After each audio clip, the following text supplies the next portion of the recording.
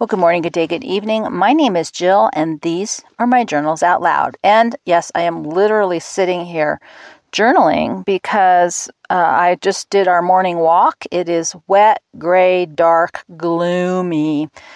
So I came back up to the journaling spot while the dogs have a quiet moment and decided I wanted to launch into this actually very important topic and one that you've probably never spent any time thinking about. But so I don't know if this will be on the front end, the back end. I can't really edit these audios, so I ask for your patience. But we're just going to take a deep breath. We're going to skip our Wired for Danger intro. I just want to remind all of us that I am speaking to these ideas through the filter of someone who is quote unquote wired for danger, meaning my default nervous system response to impending danger is to fight, is to run through it, to run towards it.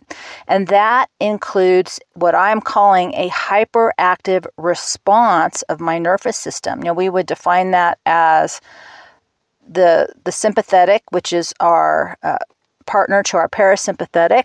The meltdowns happen, the flood responses, all these things happen on the side of the sympathetic nervous system. We have a thought, whether we are consciously thinking or not, our thoughts tend to precede our ability to acknowledge them, which triggers a chemical reaction, which has been something that we used to just call the stress response. It used to just be all about fight, flight, freeze. But we've developed this whole other language around this very simple chemical response within our body. And we've also created diagnostic mental health criteria to name it. And then once that happens, we start discussing it as it must be a problem. And part of my intention and goal with these podcasts is that, one, I'll probably never get around to writing all this down in a cohesive book format, is that hopefully it will get to some people who will understand what this means for them.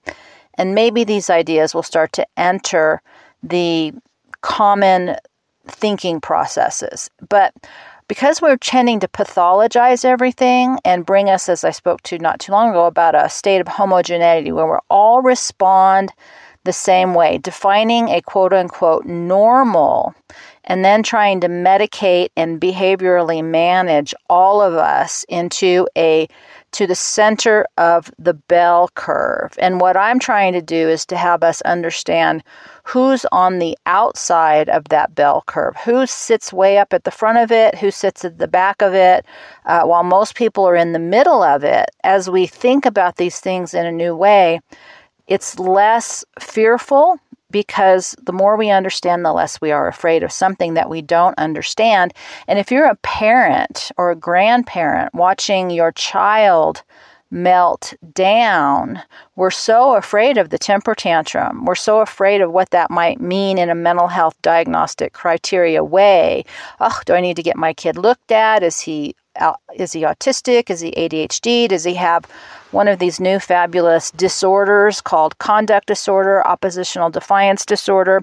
What I can speak to you as a mental health professional, for those of you who are new, I am a licensed clinical social worker in the state of California. So I have seen thousands of people. I'm not just somebody that read half a book and is talking about myself, and therefore I'm proclaiming myself an expert.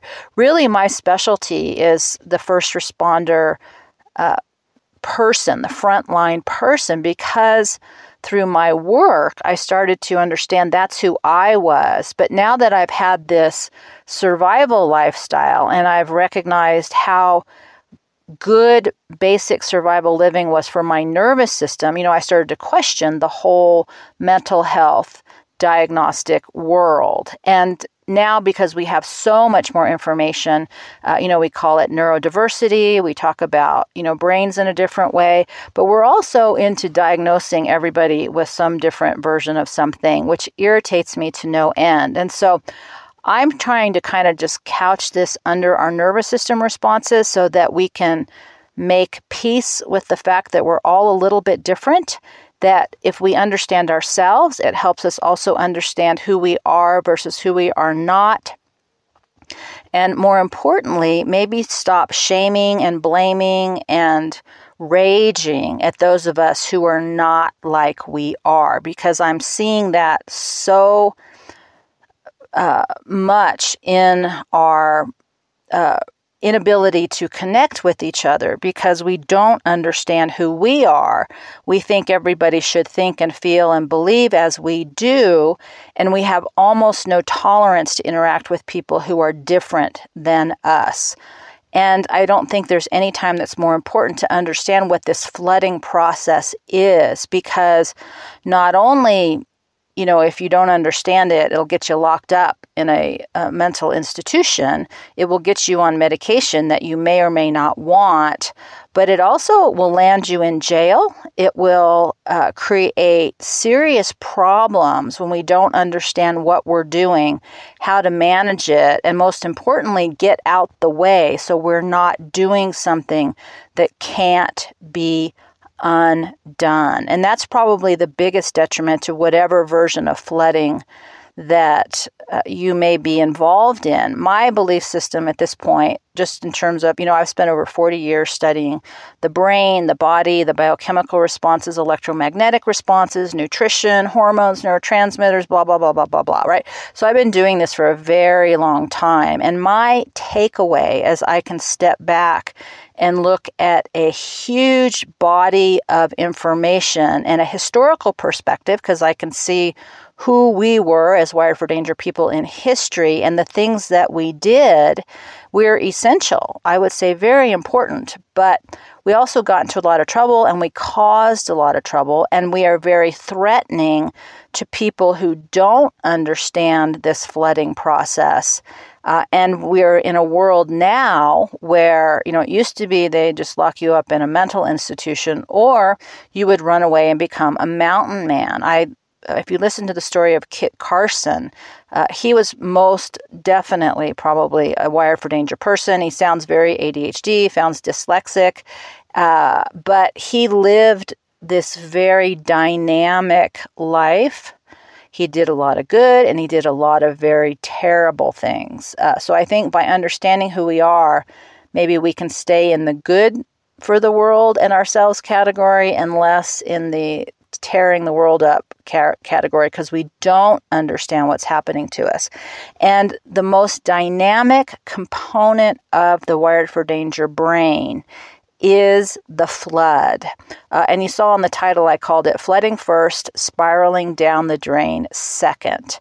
And what I mean by that is the sympathetic response is when its fight becomes this overwhelming flood of chemicals. It is designed to help you survive in nature. If you want to understand it at a much deeper biological level, I would recommend the Why Zebras Don't Get Ulcers by Robert, and I just lost his last name. It is a fabulous book. He spends a lot of time in the African plains and Serengeti and things, watching animals, trying to understand their stress response and how he would define it against how humans. And, my big takeaway from a lot of these people who have done animal studies with trauma and stress and things like that is we have similar processes, but we don't have the complementary piece of coping and managing it. We don't run, we're not outside, we're not touching the ground, we don't have a system within our culture that allows for these things to happen and then understands what the spiral down the drain phase is, which is the discharge phase. Each of the sympathetic responses, fight, flight, freeze, require a discharge phase from the flood, whether the flood freezes you up, whether the flood makes you want to run away, or if the flood makes you run towards the fight. There's a secondary component that is your parasympathetic nervous system trying to regain balance.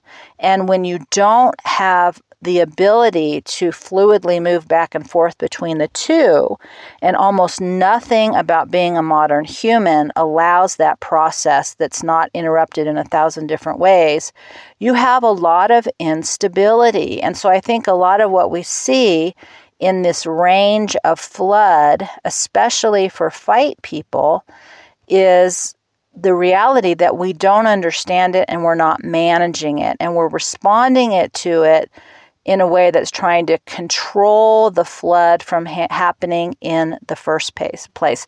And one of the things that I say in the opening that I didn't play for this podcast is that if, for fight people, if you don't have a reason to die, you don't have a reason to live. And it's very difficult to understand that if you're not built this way.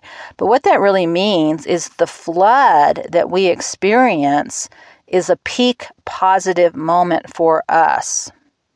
And it's very uncomfortable for flight and freeze people.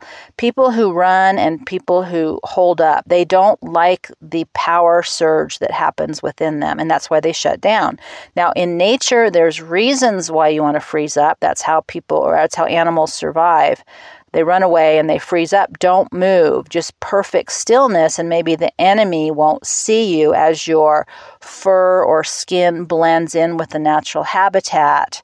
That freeze response is essential, but there's really interesting research about how whichever response you're experiencing without the discharge is the cause of trauma. And that's with Peter Levine in what he calls his somatic theory, which is a little bit different than the polyvagal theory, which I've talked to you about in the past. But they're all nervous system theories, meaning if you don't discharge the flood in a healthy, appropriate way, then it causes backlash because it gets stuck in your cells and it becomes the trauma that creates problems down the road. And so what I want to do right now is just describe some of the technical terms that we've got going and why I think they're just a continuum. They're not separate entities within themselves. And so some of these words you might recognize. So the first one I want to talk about is the autistic meltdown. And you might be saying, oh, I'm not autistic, I don't care. Well, from what I'm learning about autism, there is a huge number of undiagnosed people, especially women. And so what you might think is, oh, the autistic meltdown doesn't mean anything. If you can understand what it looks like, it might help you understand why that person is not going to be responsive in a way that you want, especially in a high stress situation. And it's not because they don't care or they don't want to.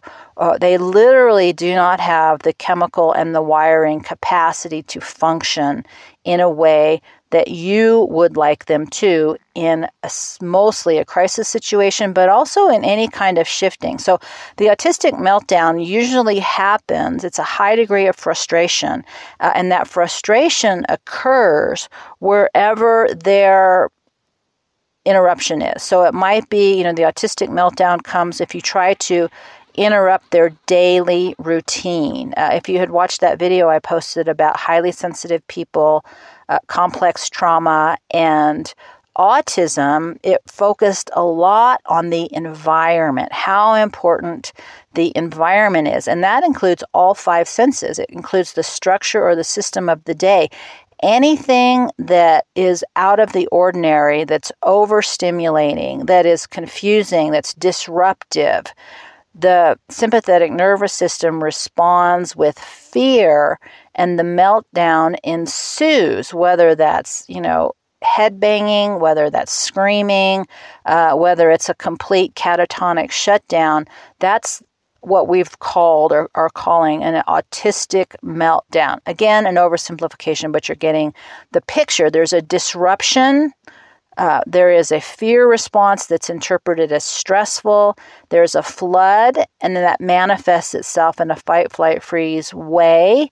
And it's almost, there's nothing you can do because you cannot have a rational conversation with somebody in peak flood, especially as a child or somebody who's not very self-aware. If there's no self-awareness, you can learn over time to manage yourselves through these processes and de-escalate or at least get out of the way, but it takes self-awareness. And one of the most difficult things with people who are highly autistic is there's not a lot of self-awareness in many ways. Mostly they're just looking in terms of what other people are doing and trying to maybe mimic that because there's a sense something isn't right. But it's only through the more we understand about how we are wired that we can understand, why whoever we are, our responses may be different than the people around us. So that's kind of in the autistic meltdown. The next is this emotional dysregulation term that's been bandied about quite a bit.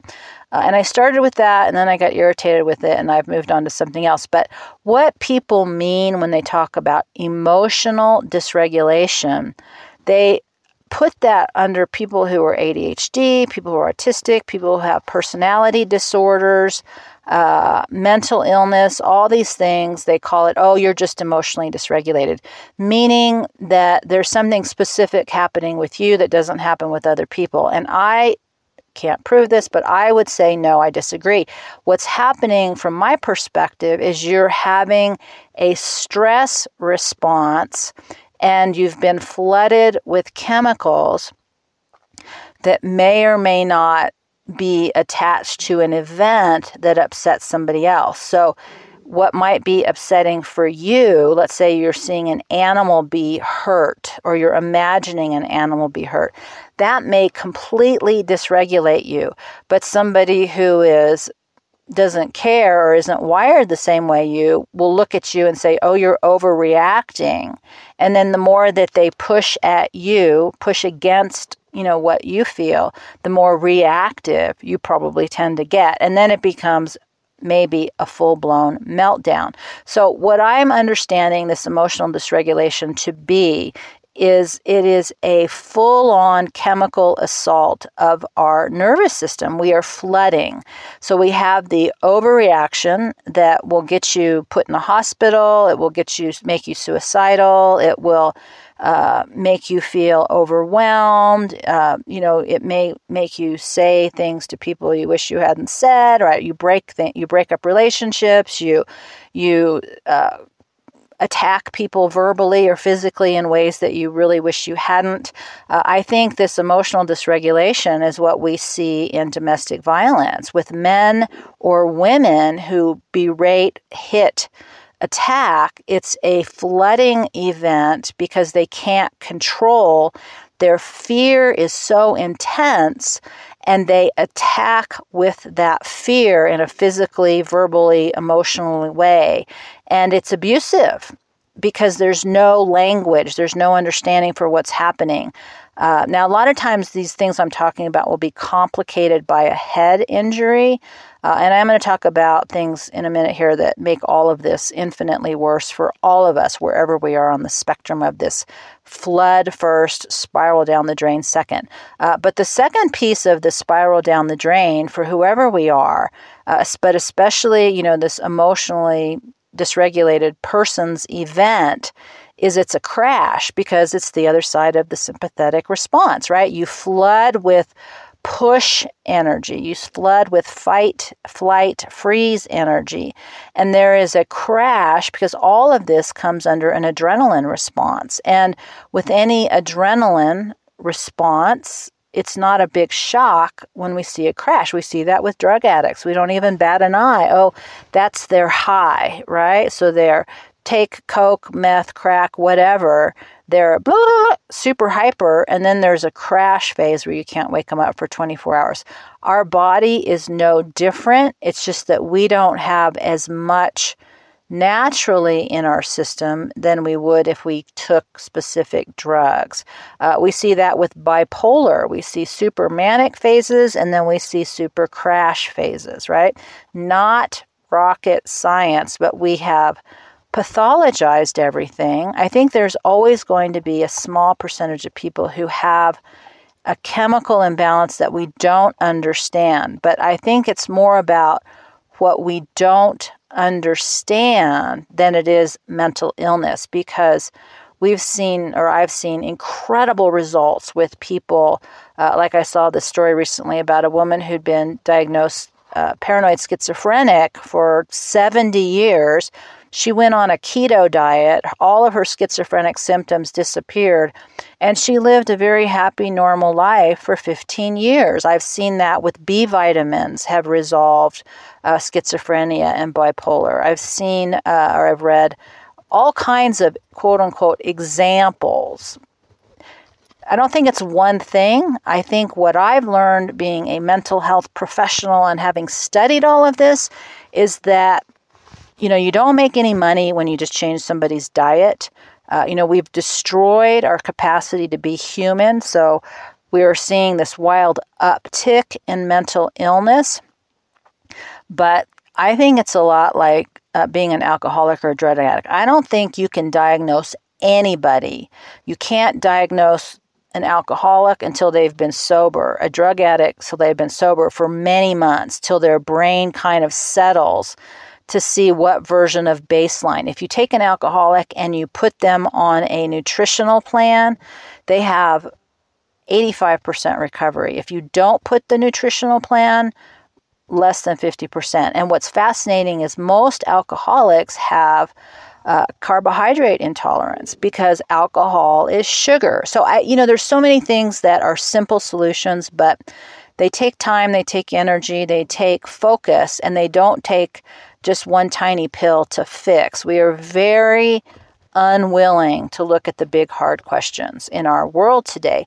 But I think the more that individually we can understand about ourselves, we can start changing things, within our own little family circles. So the last one that I'm going to put in this, simplistic level of what I call this flooding phase is just a hyperactive response of the nervous system. And that is what we would call a normal stress response, a fight response. If something's, if a tiger or a lion is charging you and you can't run and you can't freeze and you have to fight, or your default is to fight, it's really good that you are flooded with adrenaline.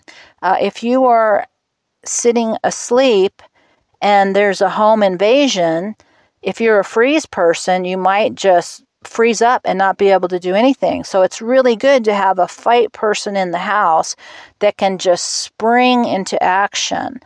There's so many positives about this hyperactive response of our nervous system, but because flight and freeze people are often afraid of it. People who don't like conflict, people who don't like intensity, people who don't like that push, people who don't like anything that makes them uncomfortable. Then we use this terminology that says, this hyperactive response of the nervous system is a negative because they might be hypo. They might have an under-functioning nervous system response. So instead of saying, hey, we're all within this continuum, right? If we have a low stress response and people who have a high stress response make us nervous, then we might make that person wrong. And, my kind of aha with all of this is a lot of people who are in the mental health industry are not fight people. They are flight freeze people. They don't like conflict. They don't like intensity. Their management style of any kind of mental, emotional, behavioral issue is reduction, is tinier, is smaller.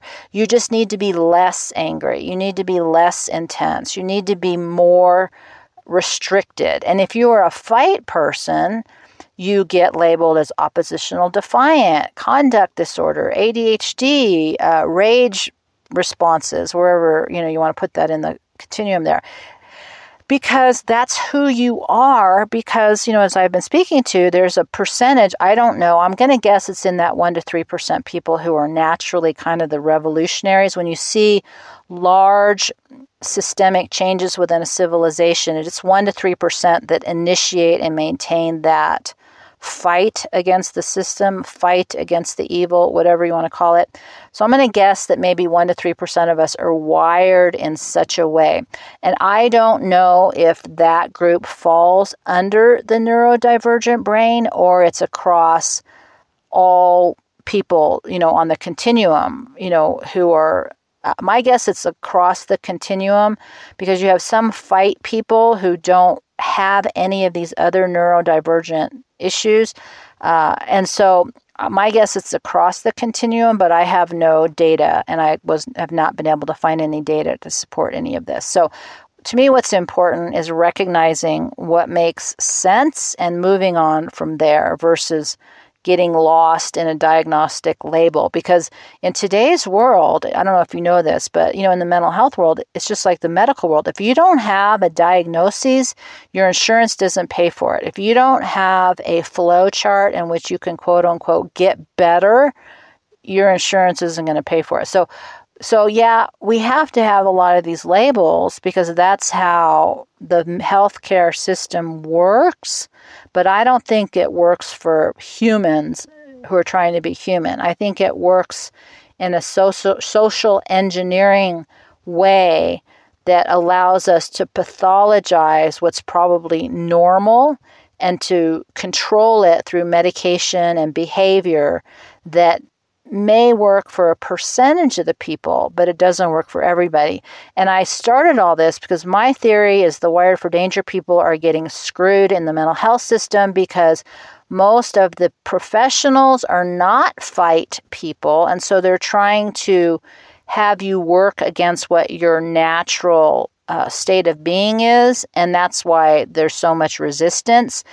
And the things that are most beneficial, we're going back to that sympathetic parasympathetic system, are found in nature. They're found in normal human activity, almost none of which we as humans participate in. And we're so afraid of both the flood and the spiral down the drain component, meaning we don't like the intensity.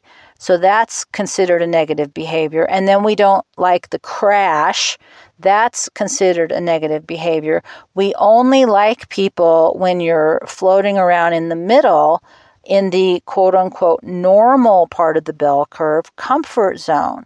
But the human species cannot survive if everybody lives in the middle of the bell curve in a safe, comfortable state of being.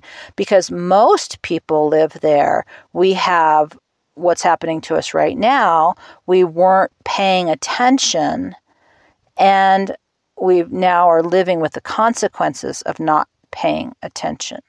So if we think about this as a flood and a spiral down recovery phase, and it runs a continuum, I think the next important thing to really think about are all the things that make it worse. For anybody who's been in a 12-step program, they have this thing called HALT, H-A-L-T, hungry, angry, lonely, tired. And I used to laugh when I would hear that because when are we as modern humans not hungry, angry, lonely, tired, right? I mean, there's almost this constant state of being in a uncomfortable place because of so much of what's going on out in the world. And I thought, if that's true, we're all screwed. But there's all kinds of things that exacerbate this flood response, whichever version, fight, flight, freeze. It's not having enough sleep. It's being in chronic pain. It's having poor nutrition. It's having imbalanced nutrition, like too many carbohydrates or not enough protein and fat can cause anxiety. And that once you're anxious, your flood response starts looking more like emotional dysregulation, which ends you up on medication, right? Or makes you feel suicidal or makes you what they call borderline personality. So, food is it's like a medicine, food is medicine. It's such an important component of how all of this works within us, of, having the grounding experience of being outside, of putting your feet on the ground, getting those positive ions out, negative ions in. It's why when there's high wind and we have a lot of positive ions swirling, we can be a little more emotionally sensitive, angrier, more negative, more depressed, because our body is out of whack. It's like ungrounded, and we have to get those things out one way or the other. And humans don't do that, with the most important problem being almost all shoes have rubber soles. We used to have either we walked barefoot a lot or we had leather soles, so there was conductivity within our shoe. Now almost every shoe has a rubber sole. If you don't believe me, just check. And there's no connection with the ground. I have this theory that a lot of the reason that kids are so screwed up is they've never been grounded. They've never touched the ground. They're an overwhelming imbalance with their positive and their negative ions, which is electrical, which throws everything off. We all know that if you have a short circuit, it does nothing good for your house, for your car, your computer, anything electrical, right? You have to ground it or it doesn't work. It's so simple, but you don't make any money by telling somebody to go out and put their feet on the ground barefoot, right? And if you just look up grounding, there's all kinds of things you can do to ground yourself and not just, sit outside barefoot. So when we have dynamic relationships that cause a lot of frustration, one person will start to flood and overreact more when the other person starts to continuously underreact, right? So we have a thing that happens between, especially men and women or parent and child. The more one underreacts, the other might overreact. A lot of what PTSD and triggering flooding is that trapped trauma in the cell. You keep having that re-flooding experience because you never got the original one discharged out of your cells. And so things that you see, you hear, you feel, you think trigger that flood response, and it may become less over time or it may become worse over time. Any kind of alcohol, drug, caffeine, things like that, too much can cause an over flood response. It's less inhibition, less ability to manage. A lot of people who have head injuries have undiagnosed head injuries because at some point, maybe when they were a kid, they fell off their bike. Nobody batted an eye. We're, I think, more aware of concussive syndrome with professional football, TBI with the military, but a lot of people have just had a concussion over the course of their life. I was talking to a guy when I was in Mountain Air, and I had just hit my head so hard when I was trying to fix the stupid brakes on the trailer. It was 30 years old, and I didn't have a power tool, so I was trying to, loosen everything up manually, and I came crashing down on the steel wheel cover thing. So I was talking to him, and he'd been in a car accident in the last few months, and he was describing all these symptoms, and I'm like, I know I'm having all these symptoms. I said, these are oftentimes from a concussion. It's a head injury, and if it doesn't resolve, you need to get some help with this, because it was impacting his capacity to run his business. I was nervous because I'm like unsafe by myself, and we don't think about these things because if I hadn't, been in the medical profession, I never would have thought about it. I would have just ended with the fact that I have a goose egg, right, and let it go from there. But there's so many things that contribute to a flood event of our nervous system, fight, flight, freeze, whichever one, whether it's, like I said, super anger, fight, get out of my way, I'm going to kill you energy, whether it's just, I got to go, I got to run, right? or freeze up, like I just can't deal with it. You just go in the room and shut down. There's people who just go to bed for months at a time and they never respond. These are all exaggerated stress responses that are coming about because of electrochemical changes within them. Maybe magnetic too, because we're having so much magnetic disruption. There's a lot of things that are happening in the atmosphere and the cosmos that we don't understand or think about. We're being flooded right now with intense cosmic rays, and we don't understand. Our magnetic field is changing. There's solar storms, solar wind. There's all these things that are happening that we aren't aware of, not to mention all the other stuff, the 5G and now the 6G and all these weird energy weapons and all these signals coming out of all of our electrical devices. There's more we don't understand. The nanotechnology that's showing up in our bodies, that's building these antennas to create receivers for all this electrical information. I think that was Bird Box, the very beginning of it was the cell phone that was setting people off to start killing each other. So there's more we don't understand about why these things are all happening, but what we can understand is what is happening. And we can simplify it when we understand that our nervous system is only doing two things. It's sympathetic and parasympathetic. It's either in fear, trying to protect us, or it's in calm, trying to maintain us. And we're always moving back and forth between the two. And some of us are wired to be more protective, and some of us are wired to be more comfort. And you have to have everybody for the species itself to survive. But when we don't understand our biology, we are so much more easily controlled and manipulated with these things. But more importantly, we're also much more likely to get in trouble. And the problem with being a fight person who floods without any capacity to manage that, it can be a very dangerous road, not just for you, but for others around you. And, people who are crime fighters and criminals usually have the same nervous system. They're just on different sides of the legal system.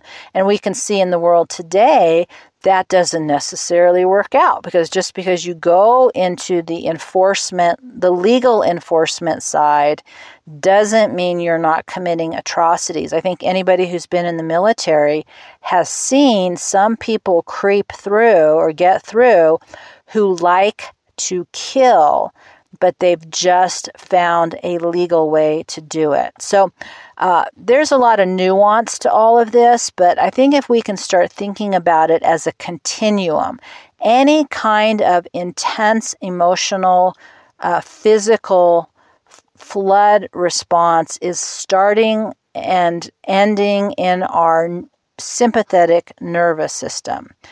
And the best way to manage it is the more we can understand our parasympathetic nervous system. And the best things we can do on the parasympathetic side are that calm, restore stuff. So the simple version is if you're in a flood state, you have 24 to 48 hours to get the chemicals out of your body. So if you exercise or you run or you do anything to discharge those chemicals, you can do that in the first 48 hours. If you wait, that window has closed. That's one of the reasons I do journal writing, is it doesn't discharge the stuff out of my body that wants to hit things.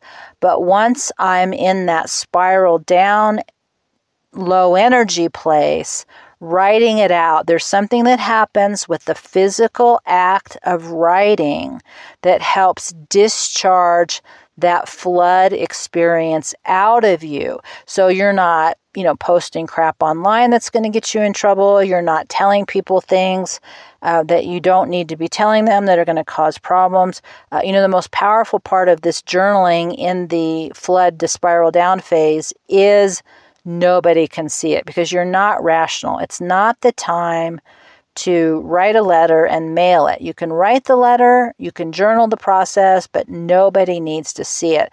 And then at a later date, you can look back and review.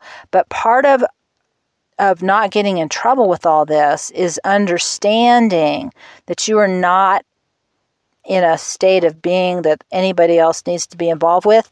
And if you are on the other side, not the time to have the conversation. That's the problem in the domestic violent relationship, is the physically, emotionally, mentally violent person is attacking, and the other person may be trying to have a rational conversation. Or sometimes what happens is they poke. They keep making it worse. They initiate and trigger the violence.